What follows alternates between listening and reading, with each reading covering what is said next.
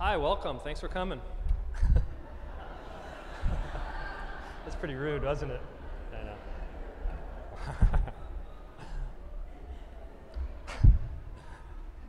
So the psalm for today and the text that I'll preach from is Psalm 51. You might want to follow it. It's a great psalm.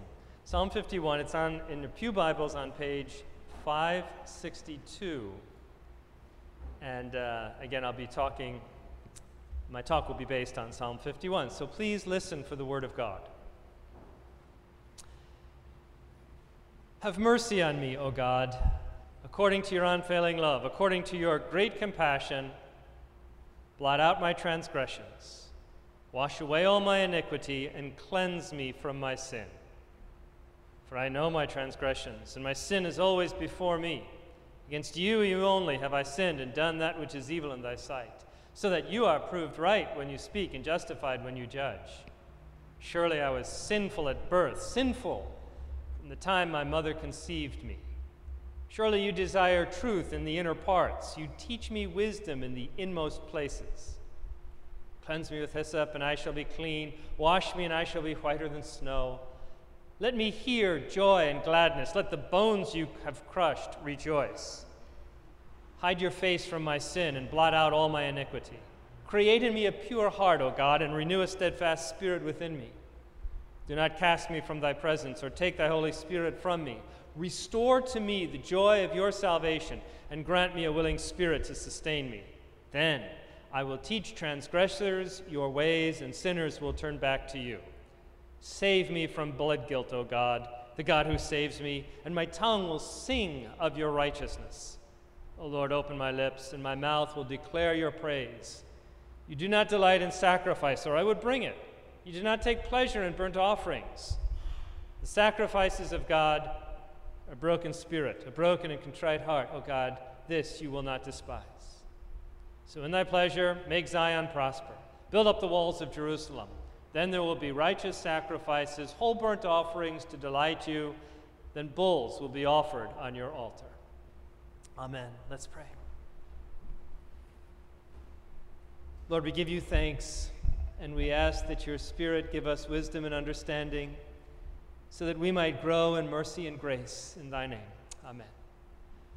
So you know that this psalm was written by King David in response to the prophet Nathan coming into him and telling David that David, was the sinner, that he had sinned, that he had, taken Bathsheba as his own, and we'll talk about that story in a minute.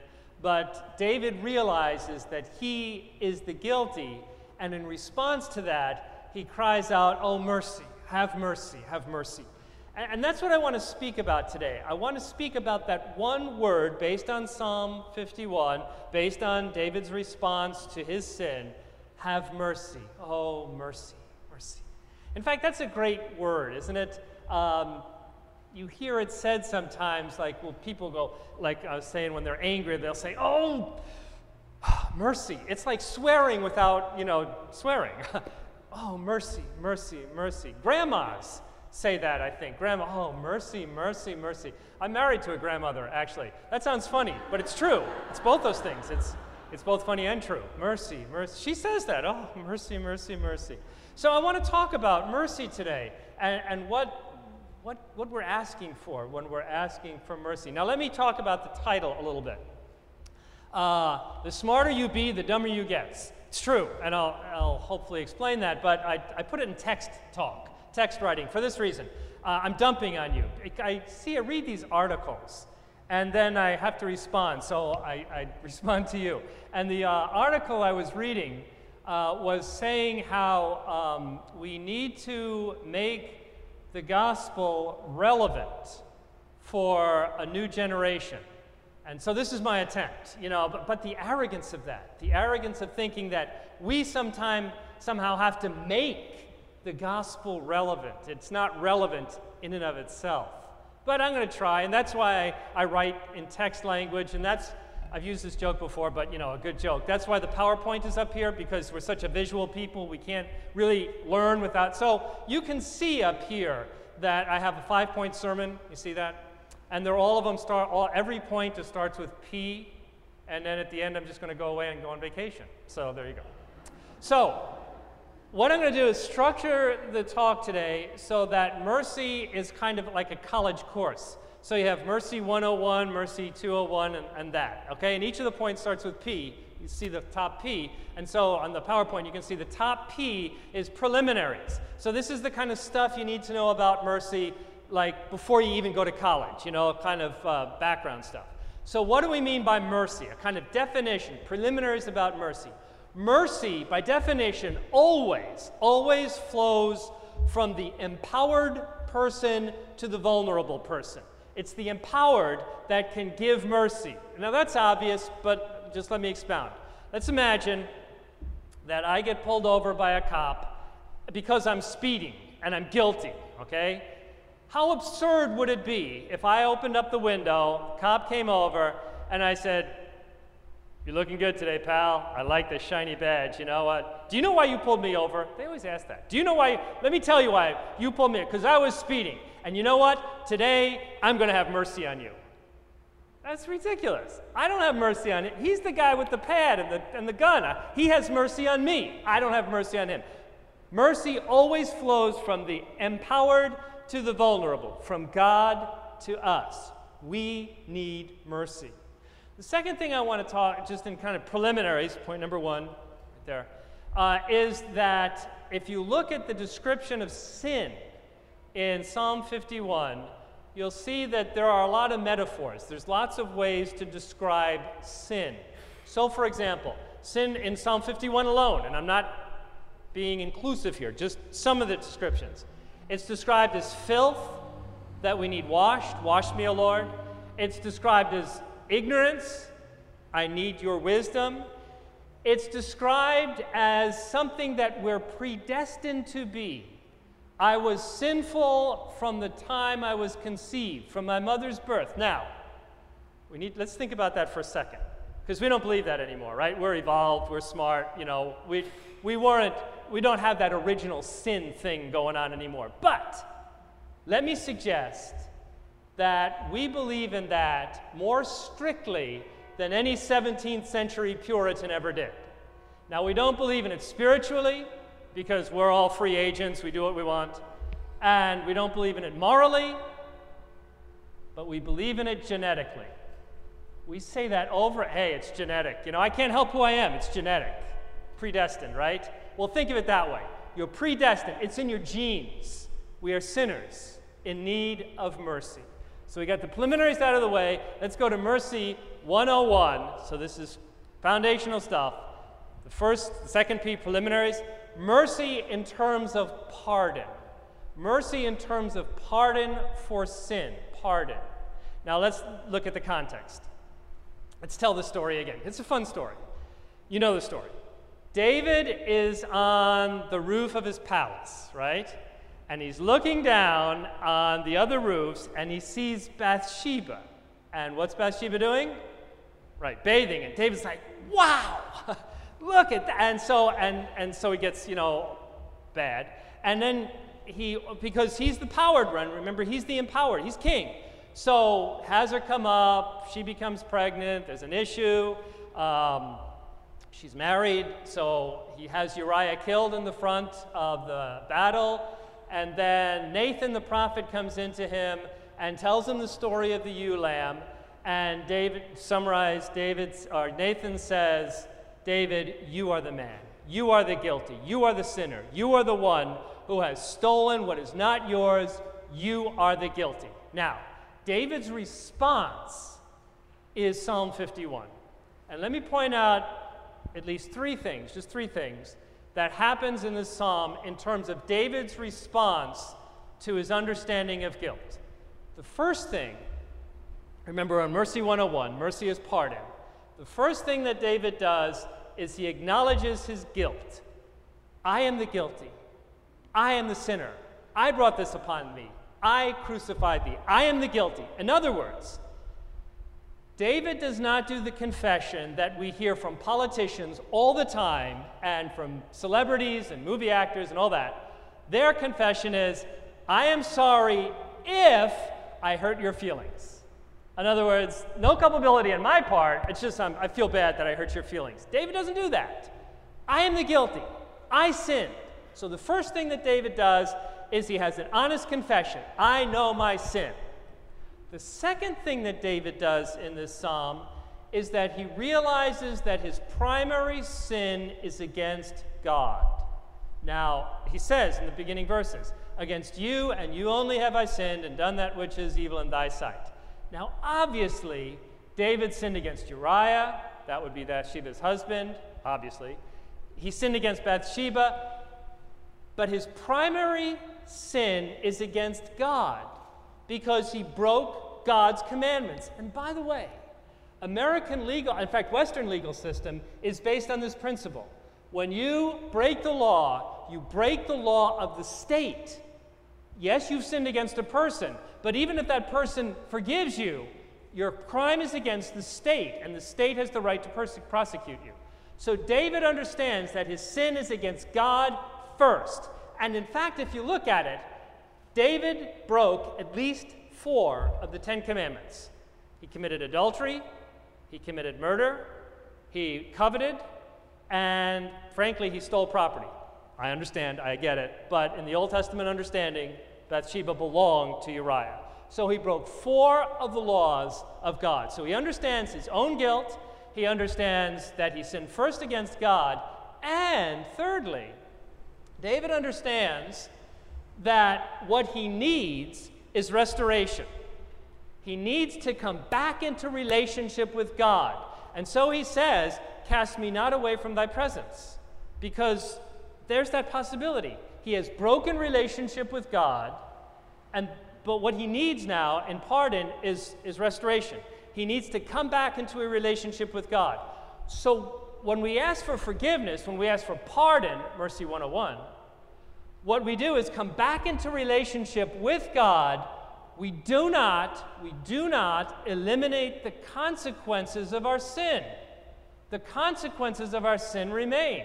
And so, for example, the child that was conceived in Bathsheba died. He died. So when we ask for pardon, we need restoration of relationship, but the consequences of our sin remain. So David understands that. And by the way, when you go into the New Testament, the gist of the gospel is that God came to us in Christ and paid that price. The price has been paid. We are restored because Christ paid the price. He died, he rose again, and we in faith are restored into a relationship with God. Now, let me push this a little further. We're still on Pardon 101. Don't get too worried. I know I'm only on the first P, but I'll keep the other one shorter, okay? So, we need pardon for our sin. But there is a progression in the scripture of how we get to full-blown active sin. And the progression is this. And again, these are all P words. So P is pardon for sin, mercy is that. But this is the progression. The first, in terms of how we get to full-blown sin, is that we have P, a passing thought. So David is on the roof of the palace. He looks down and he says, wow-wee, look at that. No sin, no sin. We all have passing thoughts. No sin. The second progression is we start to ponder. Where can I go with this? Sin. That's why Jesus says in the Sermon on the Mount, you have heard that it was said, you should not kill. I say to you, don't even ponder those things, because that progresses downward. So, passing thought, no sin. Pondering. Planning. David's like, wow, what can I do with this? How can I do it? And then full-blown participation.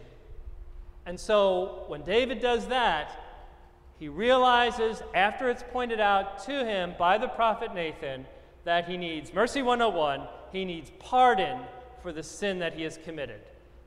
But let's go on to Mercy 201, and this is a little harder, and that is mercy as protection. Mercy as protection against temptation and against the sin around us. So let's go back to David and the palace. I want you to imagine David's up on his balcony, okay? And he's in the palace, and he's looking down, and what does he say? This is in the Bible. He says, "Wowee, wowee." Made that up. But just think, and he's looking at Bathsheba. Oh, he's saying, "Is she good looking? Oh my gosh." Now, I want you to imagine on the balcony next door is David's grandmother, okay? And David's grandmother is saying what grandmothers say. First of all, she's saying, "What is that girl thinking? Get dressed." The second thing she's saying is, "Oh, mercy, mercy, mercy. David, David, David, think about this." And in fact, if David would have listened to his grandmother, you should listen to your grandmother, then David would stop it right there. That if David asked for mercy as protection against temptation, against evil around us, then he wouldn't have gotten the mess that he got into. So the second level of mercy is asking God for his protection, for his presence. That gets harder because we have to live more in the continual presence of God. So it's pardon when we fall. Mercy 201 is protection. Let's move on. Mercy 301 is mercy as praise. Praise to God even when things around us are very difficult. And so David asked, "Restore to us the joy of thy salvation," so we can praise even in the midst of a very broken world.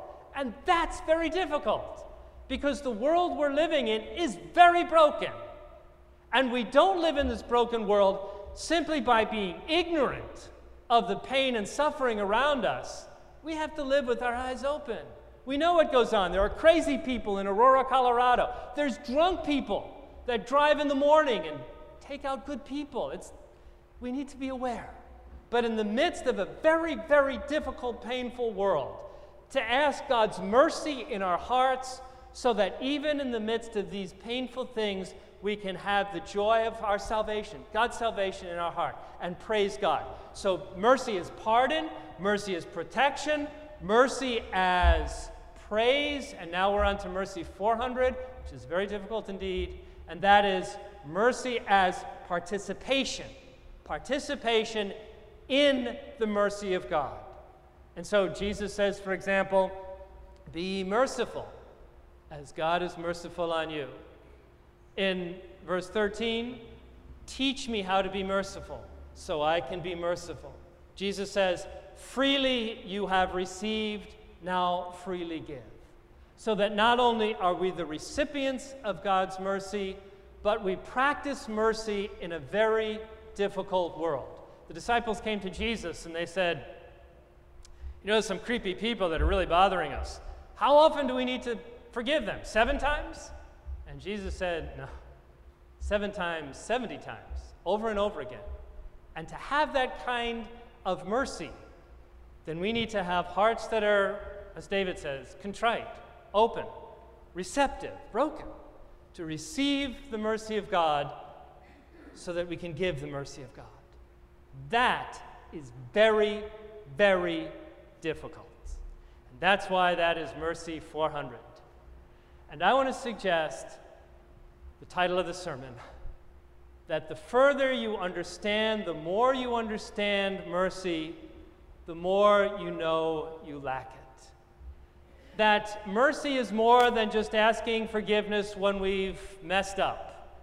Mercy is living in the continual, ongoing presence of God so that in a very broken world we can still praise God, so that we can practice God's mercy in a world around us. And let me conclude with this thought, a challenge. I think too many Christians get stuck in Mercy 101. They presume on the graciousness and the mercy of God. And so we go out and do whatever we want. When we break and fall down, then we'll just run back to God and receive his forgiveness. Now understand, that's true, that happens. But I want a vision of the church. I want to see a church where there are more graduate level students. Students that participate intentionally, disciples Disciple means student. Disciples who seek not only Mercy 101, but to participate fully in the love and the grace and the mercy of God, and to be God's mercy in a very wounded world. My vision. Let's pray. Lord, we give you thanks that you have shown us mercy even when we don't deserve it. You are merciful because that's your nature. Give us open hearts, Lord, to receive more completely your grace, your mercy, so that in this very wounded world, we might be your love continually, tirelessly, until we find our home in eternity with you. In Jesus' name, amen.